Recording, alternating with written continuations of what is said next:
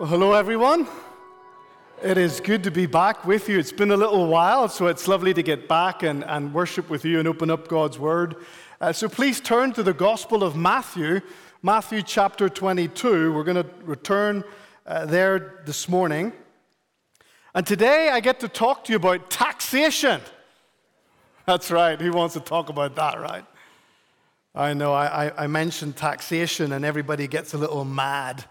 A little angry. Don't go bringing the IRS into this holy place. Mr. Preacher, please.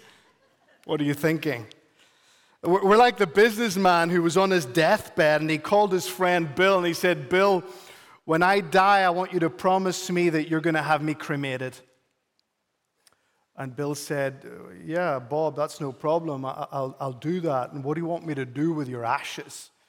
And he said, oh, Bill, just put them in an envelope and send them into the IRS, right, with a message that says, Dear Uncle Sam, you finally got all of me.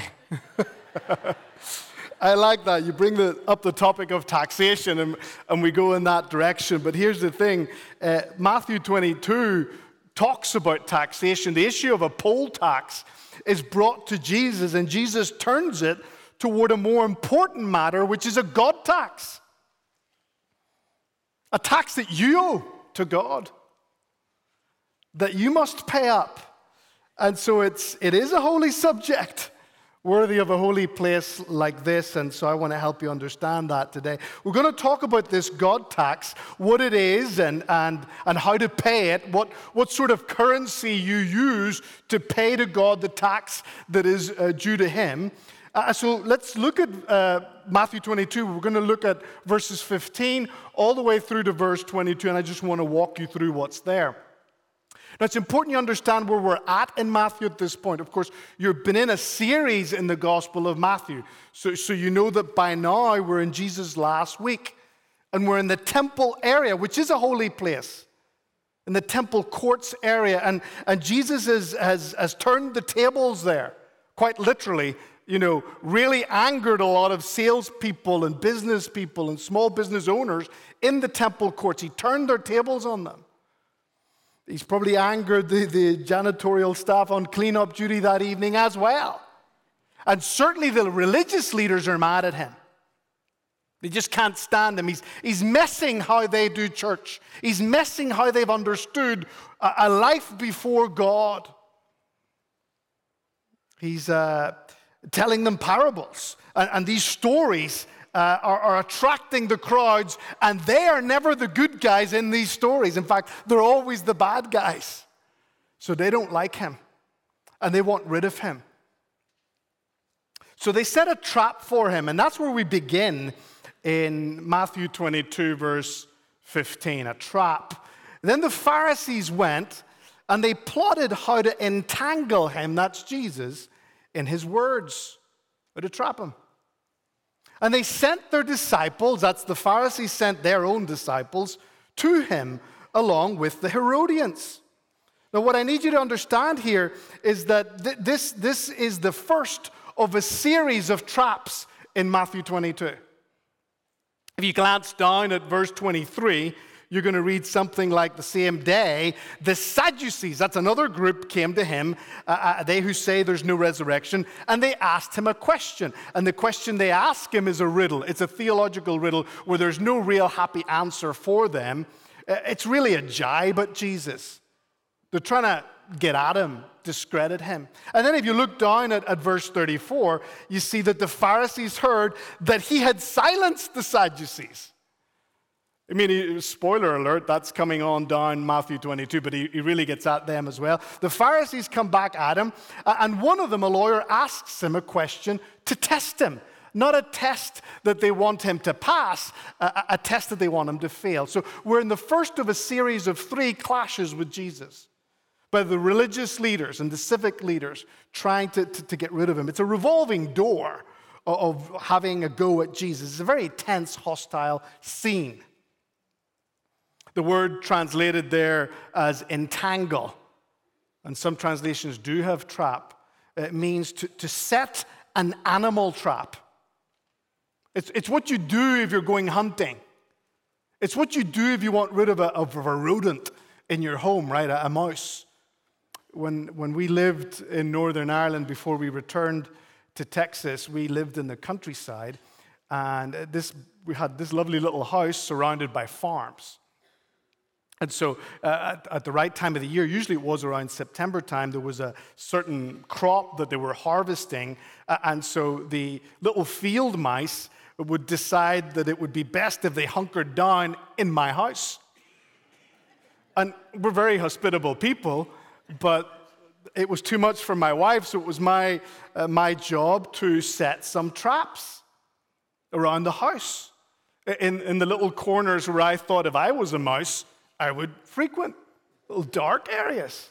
And so I did. I set a whole bunch of traps, and you've got to understand that my experience up until that point with trap setting was Tom and Jerry cartoons, right?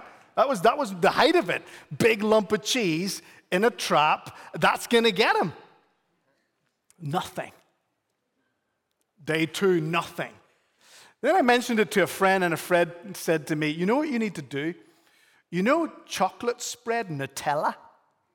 Would you put on bread and toast, that lovely little chocolate spread? You need to put a little bit of Nutella on that trap. And part of me was thinking, that's a daft idea. But part of me was thinking, I love Nutella. Why would they not love Nutella? It's a great idea. So I tried it anyway. I kid you not. Within 20 minutes, snap, snap, snap, snap, snap. I caught a wee family of unwelcomed field mice. They just couldn't resist the lure of Nutella on toast for supper. And that's what's going on here. It's a trap. It's an animal trap. They're trying to snap Jesus publicly. Make sure they get him and get rid of him because he's an absolute pest to their lives. He's like an unwanted rodent that snuck into God's people and into God's house, the temple. And he's not welcome, and they need to get rid of him. And you stand for truth even today, and those who don't want what you have to say will try and trap you. They will try and entangle you. That's an age-old tactic. And what's interesting here is that you have a strange alliance that comes together. The verse 15 there in the beginning of 16 tells us that these two groups, the Pharisees' disciples and the Herodians, come together. And they really sort of live out that ancient proverb that says that the enemy of my enemy is my friend, because these guys hate each other's guts. The Pharisees and their disciples are religious separatists. They're sort of the Jewish patriots. They hate Roman occupation, and Rome occupies that land at that time, and they hate that. The very name for Pharisee really comes from the word to set apart. They're separatists. The Herodians, they're the opposite side of the continuum or the spectrum as it relates to people of importance and leadership at that time in Jerusalem and in Israel. These guys are political secularists. They have no interest in God, really, but they've done really, really well under Rome. They're kind of Herod's family and that crew. These guys have made a lot of money, and so they're Roman sympathizers. They love the Roman occupation because they've thrived under it. This coming together is like water and oil deciding to break the laws of chemistry and blend, come together. It's like, just because I think it's quite relevant these days, it's like Trump and Biden getting together and saying, let's run together in the next elections on the same ticket. That's how opposed these people are. But you see, the enemy of my enemy, is my friend. And while I hate you, I hate Jesus more. We hate Jesus more. Jesus is not good for any of us here. So let's come together. Let's put aside our hatred and get rid of Jesus. And that type of alliance is alive and well and active against Jesus and his people today. See, they're not the ones really puppeteering this. From the very beginning of Matthew, in the first few chapters, we've seen that Satan's involved. And he's puppeteering so that he can attack what God is trying to do in the world. And that is just another manifestation of it. And today we see that manifested in many areas of life, in many of our culture wars. In fact, the term there that's used in Luke's version of this story, Luke has this version, Mark has this story as well. In Luke's version of this story, Jesus uses a word to describe their craftiness, which is the same word that's used of Satan quite often by the Apostle Paul. Satan's puppeteering this. These political secularists and these religious separatists are coming together to set a trap for Jesus because they want to discredit him. That's what they want to do, discredit Jesus. Shame him, smear him, disgrace him, generate scandal around him, snap him. Let's get rid of him. Break his neck. We could do without him. So the trap is set. And look at the second thing that we see in the next few verses. It's a tax trap. It all revolves around taxation. It is a tax trap. Now, they use a sneaky, yet a very, very common tactic to set that trap, to set the bait on that trap. Look at the rest of verse 16. It says that these groups came saying, Teacher. The word there is sort of like rabbi. Professor Jesus. They're pretending to really respect him. Teacher, we know that you're true. You're the real deal. We know you're the real deal. Teacher, we know that you're true and that you teach the way of God truthfully. You're not just the real deal. You're Mr. Bible man, right? You know all the good stuff about what God wants, and we see that, and we detect that. So you're amazing, Jesus, is what they're saying. And you do not care about anyone's opinion, for you're not swayed by appearances. You speak your mind without worrying about people pleasing. You don't worry about, personal polls and likes on social media, because you're the real deal, Professor Jesus. This tactic is flattery. That's what this is, flattery. Insincere praise. Praise, but it's really not praise. There's something motivating it. It's fake praise. They're buttering him up so that they can trap him, so that they can trip him up. And flattery, you see, is to humans what chocolate spread Nutella is to mice. It baits us. It woos us. It does it to me. I haven't been here in a little while, so you're long overdue a little James story. And James is 6 now, nearly 7. I mean, he's getting up there. And he unintentionally flattered me once recently to get his way. It was late. We had been out and we had got home, and it was way past his bedtime. So we were up in his room, and I thought, right, let's just skip reading and let's just pray and put you to sleep. And of course, his goal was to not skip reading and to stay up as late as he possibly could. So he said, but Dad, you're so good at reading. Of course, I melted. I'm like wobbly at the knees, yes. And that little feel-good that he injected into me took over. I'm like, yeah, thank you very much, James. That's right, I am good at reading. I'd love to prove to you that I'm still good at reading. Now, I snapped out of it. I looked at my watch and I went, hang on a minute. This is my 4th. You'd think I'd have known this by now. And I snapped out of it quite quickly. And he realized I was sort of wrapping things up. And he said, but Dad, no, really, you're really a good reader. In fact, you could even do 4th grade reading. Probably. So he was trying to flatter me even more, but he went too far. At that point, I realized this guy doesn't think I could get past 4th grade reading. That was fake. That was a trap to get what you wanted. You see, flattery is sneaky. Flattery is a tactic that grabs our egos. like Nutella grabs a mouse's nose, like a little wriggling worm on a hook traps the eye of a fish. It's a common and effective tactic of manipulation, huge in marketing and sales today. Huge tactic for those worming their way up the corporate ladder in organizations.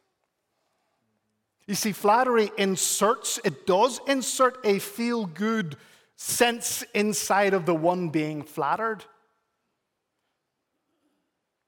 It disarms you, and it makes you favorably disposed to the person doing the flattery.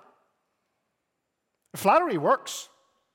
It so works that there's lots of ancient stories that pass on wisdom to beware of flattery in the scriptures and elsewhere. In fact, if you're into sort of ancient literature, Aesop's Fables, one of his most famous stories in 7th century BC, talks about the crow and the fox, and how the crow bird had a big lump of cheese in its beak, and he was perched up on a branch, and the fox was hungry, but he couldn't get up the tree. So he said to the crow, "You're the most beautiful bird I have ever seen. I wonder if your singing matches your good looks." Of course, the crow couldn't resist it. He opened his beak to prove that he could sing as good as he looked, and he dropped the cheese, and the fox went off with the cheese. Flattery works. Flattery gets you what you want. But the thing is, flattery is wrong. Flattery is evil.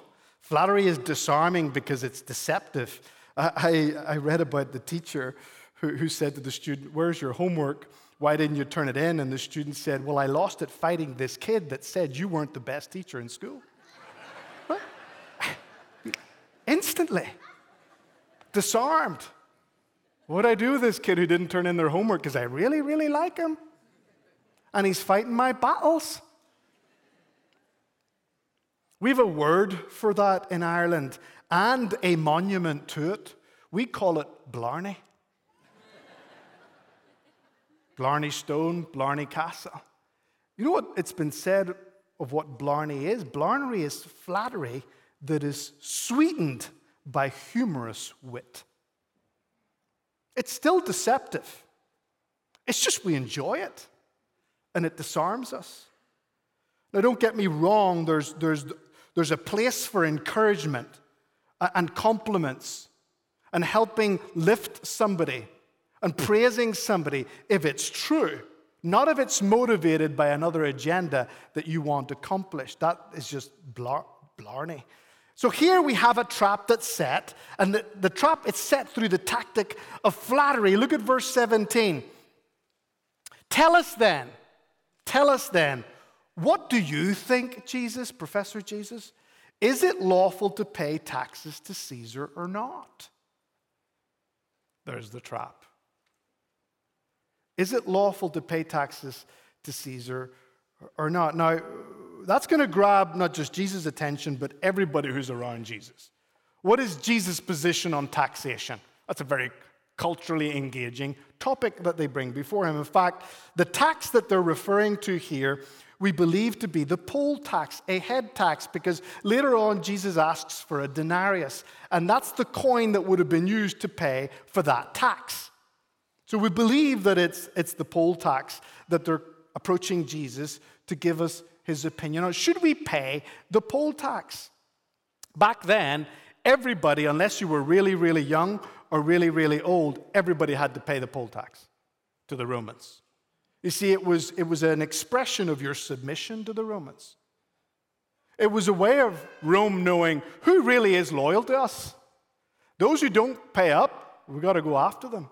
But those who do pay up, we don't need to worry about them because they've subjected themselves. They're submissive to our rule in this land. It's essentially a recognition that you're owned by Caesar, their ruler, their king, and that you benefit from life under his rule. It's a way of saying, thank you, Caesar, we're subject to you.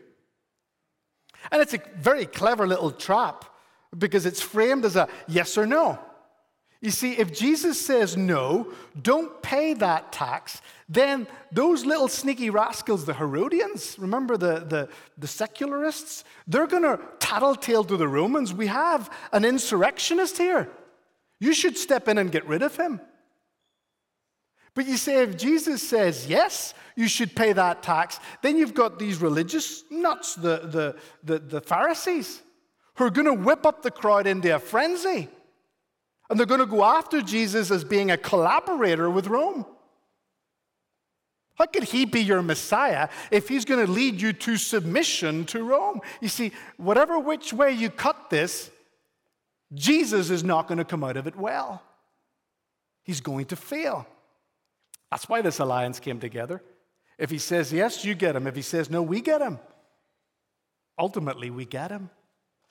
Is it lawful to pay taxes to Caesar or not? If he sides with the Herodians, he's a traitor. If he sides with the Pharisees, he's a stirrer. No matter what, he's deserving of death.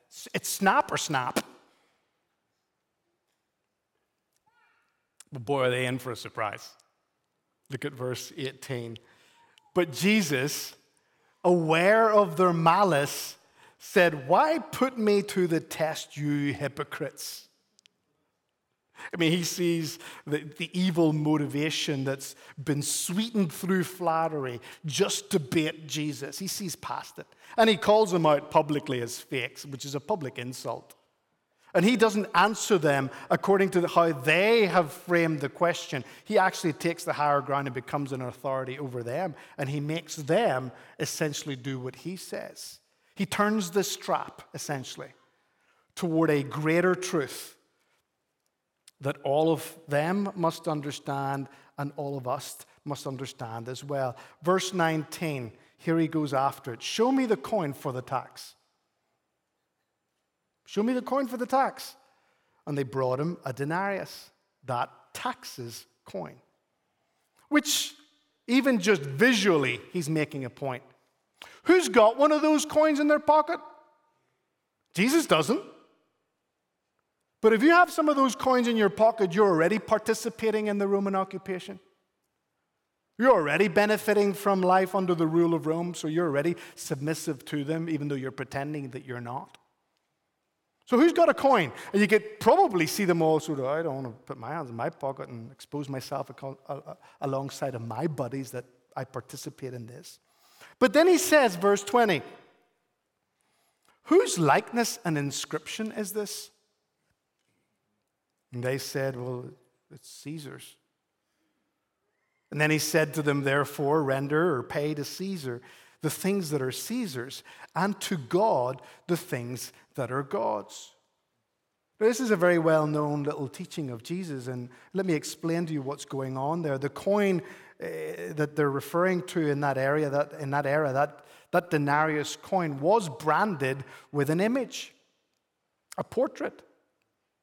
The word used there is the word icon, image, portrait. And just like our coins today, your coins have some presidents branded on the back of them with some words. The coins where I come from have Her Majesty Queen Elizabeth II's portrait on the coins. So they would have been very familiar with that. And so when they present the coin and Jesus says, whose image is that? They would have seen the face of the Caesar at the time, which was a guy called Tiberius Caesar. And there would have been some words alongside of that really irritated a good Jew, because it would have said Tiberius Caesar, son of God. Tiberius Caesar, not only son of God, but high priest of the gods. So this is obviously very, very inflammatory to them, but the point that Jesus is making is that the branding, the image, the minting on the coin speaks of ownership. Who owns the coin? And it speaks, number two, of authority. Whose authority over those who use the coins? And that's the general principle, really, that Jesus is playing off of here. That branding discloses ownership and submission. That's the principle here. Branding discloses ownership and submission. If the guy's picture and name is on it, then the coin is his. So give it back to him, and to not give it back to him is to steal from him. Now, we understand that principle ourselves, not just because of coins, but because we send our kids to school. And when we send our kids to school, we send them in dressed, of course, but they take off sweaters. And they all lose water bottles and lunchboxes. And they all bought those sweaters and lunchboxes and water bottles in the same store just a few months ago, so they all look the same. So what we have to do is put our names, right? We brand those items in a way that says we own that. That's ours. So that when they all migrate to the lost and found at school, we can show up and say, oh, that's mine, and that's mine. Because look, our name is on it. We understand that principle. That's a true principle then. It's a true principle now. Give the guy his money. It's his face that's on the coin. It's his image. It's his icon. So give it back to him. Now, I don't want to get into this. We don't have too much time, but it does emerge here as a smaller teaching, albeit important, that is developed elsewhere in the Scriptures. It's not just primary here. Jesus takes it in a different direction. But I do need to mention it here because Jesus is telling us to pay up what we owe Uncle Sam. He is saying that. He's telling them that. And I think the reasons are many. One of them is that God invented taxation. Read the Old Testament.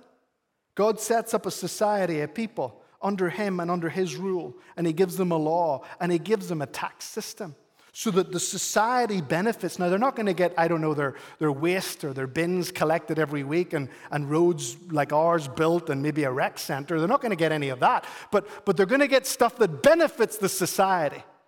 So God invented taxation. Number two, God invented human government. The Apostle Paul picks up on this in Romans and in 1 Timothy. The Apostle Peter picks up on this in 1 Peter 2. That we're to be submissive to the government that has been instituted or ordained by God above us. Now, nobody likes to hear that often, but it's true. In fact, Peter goes so far as to say that you should submit to the government as unto the Lord. And they're talking about really wicked governments. Really wicked people that Paul and Peter are saying, you know what, you're a Christian. You take it on the chin and you submit to the government. And you understand that in submission to the government, you're bowing the knee to the Lord. And he can handle their abuse and their overreach and their corruption. You leave that with him. Of course, number three, God very clearly in the Scriptures has instituted several spheres of life that we all must live under. Number one, family. Number two, church. Number three, human government. And God gives us in the Scriptures lots of guidelines and instructions as to how we are to function inside of those spheres of life. And all of them drip with submit, submit, submit. We don't like to hear that. So Jesus is telling them to render to Caesar what is Caesar's, to give the guy his money back, to pay taxes that are due to the government that is over you. He is saying that. Now, again, I'm not going to get into this, but there's no doubt that there are times when we disobey appropriately, right? If they do or ask us to do what displeases God, then he's the higher authority as we submit to him. But Jesus isn't getting into that, so I'm not going to get into that either. My point is that we can't bypass that just because we don't like it. We do need to pay our taxes, is what Jesus is saying here. But verse 21, he takes it where he wants to take it, which is Caesar, give to Caesar the things that are Caesar's, and to God the things that are God's. There's a greater truth that Jesus is after here for you, for me.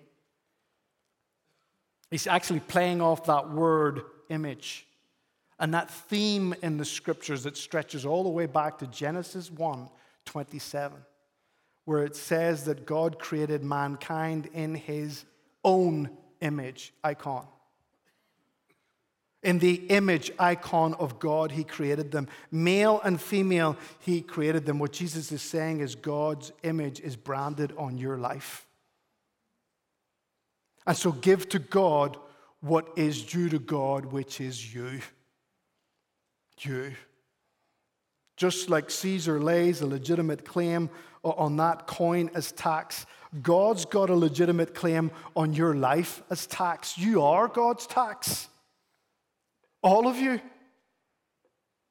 Every bit of you. Caesar, government gets something if you're a good citizen, but God gets everything if you're a good human, certainly if you're a good Christian. It's a very simple truth that Jesus is nailing home here. Caesar gets some, but God gets all. All. And that's coming back to you in a few verses down Matthew 22. It's a genius move by Jesus. Let's stop talking about what Caesar gets. What about what God gets? Because you're religious leaders, right?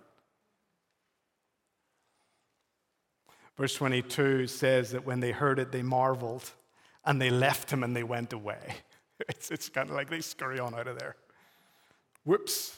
Now they exit, and the next group comes in to take Jesus on. Our time is gone. Let me close by sending you into this week with that greater teaching, that greater truth in this passage for you. God wants you to take it into your week so that you align your life back to Him. Let me give you a little illustration by way of making this point. There was a guy in the 5th century called Augustine. And Augustine, you may not have heard of him, but Augustine is one of those remarkable figures in the history of the church. I mean, he's up there outside of the scriptures with a handful of top guys that God used to help us understand His word. In fact, they say that there's no room of theology that we could ever enter that Augustine hasn't been well in and seated long before you ever arrived. I mean, this guy is significant. Look what he says concerning this teaching. He says this. He says it better than I ever could, which is why I'm bringing it to you. He says, we are God's money. We're God's money. But we're like coins that have wandered away from the treasury. What was once branded upon us has been worn down by our wandering. Referring to God, he says, the one who restamps His image upon us is the one who first formed us. He himself seeks his own coins, as Caesar sought his coins. To Caesar, his coins, but to God, your very self. What Augustine is saying there, and this is the teaching that I want to leave you with, is this, that you are God's coins for God. You're God's coins for God. He's right. All that is you is to be spent on God. You are the tax owed to God, so pay up. Now, Satan will try and woo you through the world to think that the money in your account is yours for you. That your gifts and your talents are yours for you. That your home and your time and the years that you have left and your weekends and your health are all yours for you. Satan will try and tell you, teach you, convince you of that. And we're doing a really fine job of believing that. But none of that's true according to Jesus. That's not true according to the scriptures. Those who are branded by God, are owned by God, are subject to God, and are to spend their lives for God. Because God's owed a tax, and that's you. The money in your account is God's, entrusted to you for God. The gifts and talents that you have are God's, entrusted to you for God's use. The home, your time, your weekends, your health, whatever years you have left, are entrusted to you by God for God. That's what the Christian scriptures teach. You're steward of your life for God. You're God's coins to be spent on God. That's a great thing, to spend all of your life on Jesus Christ. Think about that the next time you are paying a little bill at the restaurant and you look at the tax amount and you go, oh, I got to figure out how much I owe in tip, and you usually kind of double that or you do something with that tax. When you see that, think, oh, hang on a minute, there's a tax I owe God today. Because I'm God's coin to be spent on God. So that when the day comes, when you're summoned into His presence, be it as ashes or not, you can truly say to him, not the IRS, and not your work, and not your bank account, that you gave him your all. Dear Lord, you got all of me. Every single bit of me was spent on you. Do that this week. What a wonderful way to spend your week. Our time is gone. Father, we thank you for the challenge of your word. We thank you for what it reveals to us concerning our Lord Jesus Christ and what he wants from us, what he expects from us, and how he wants us to live our lives.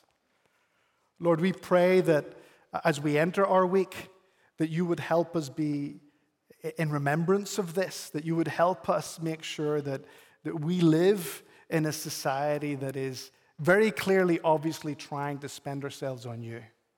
The Lord Jesus Christ deserves that which he calls for in his followers. Help us do that this week, we pray. In Jesus' name, amen.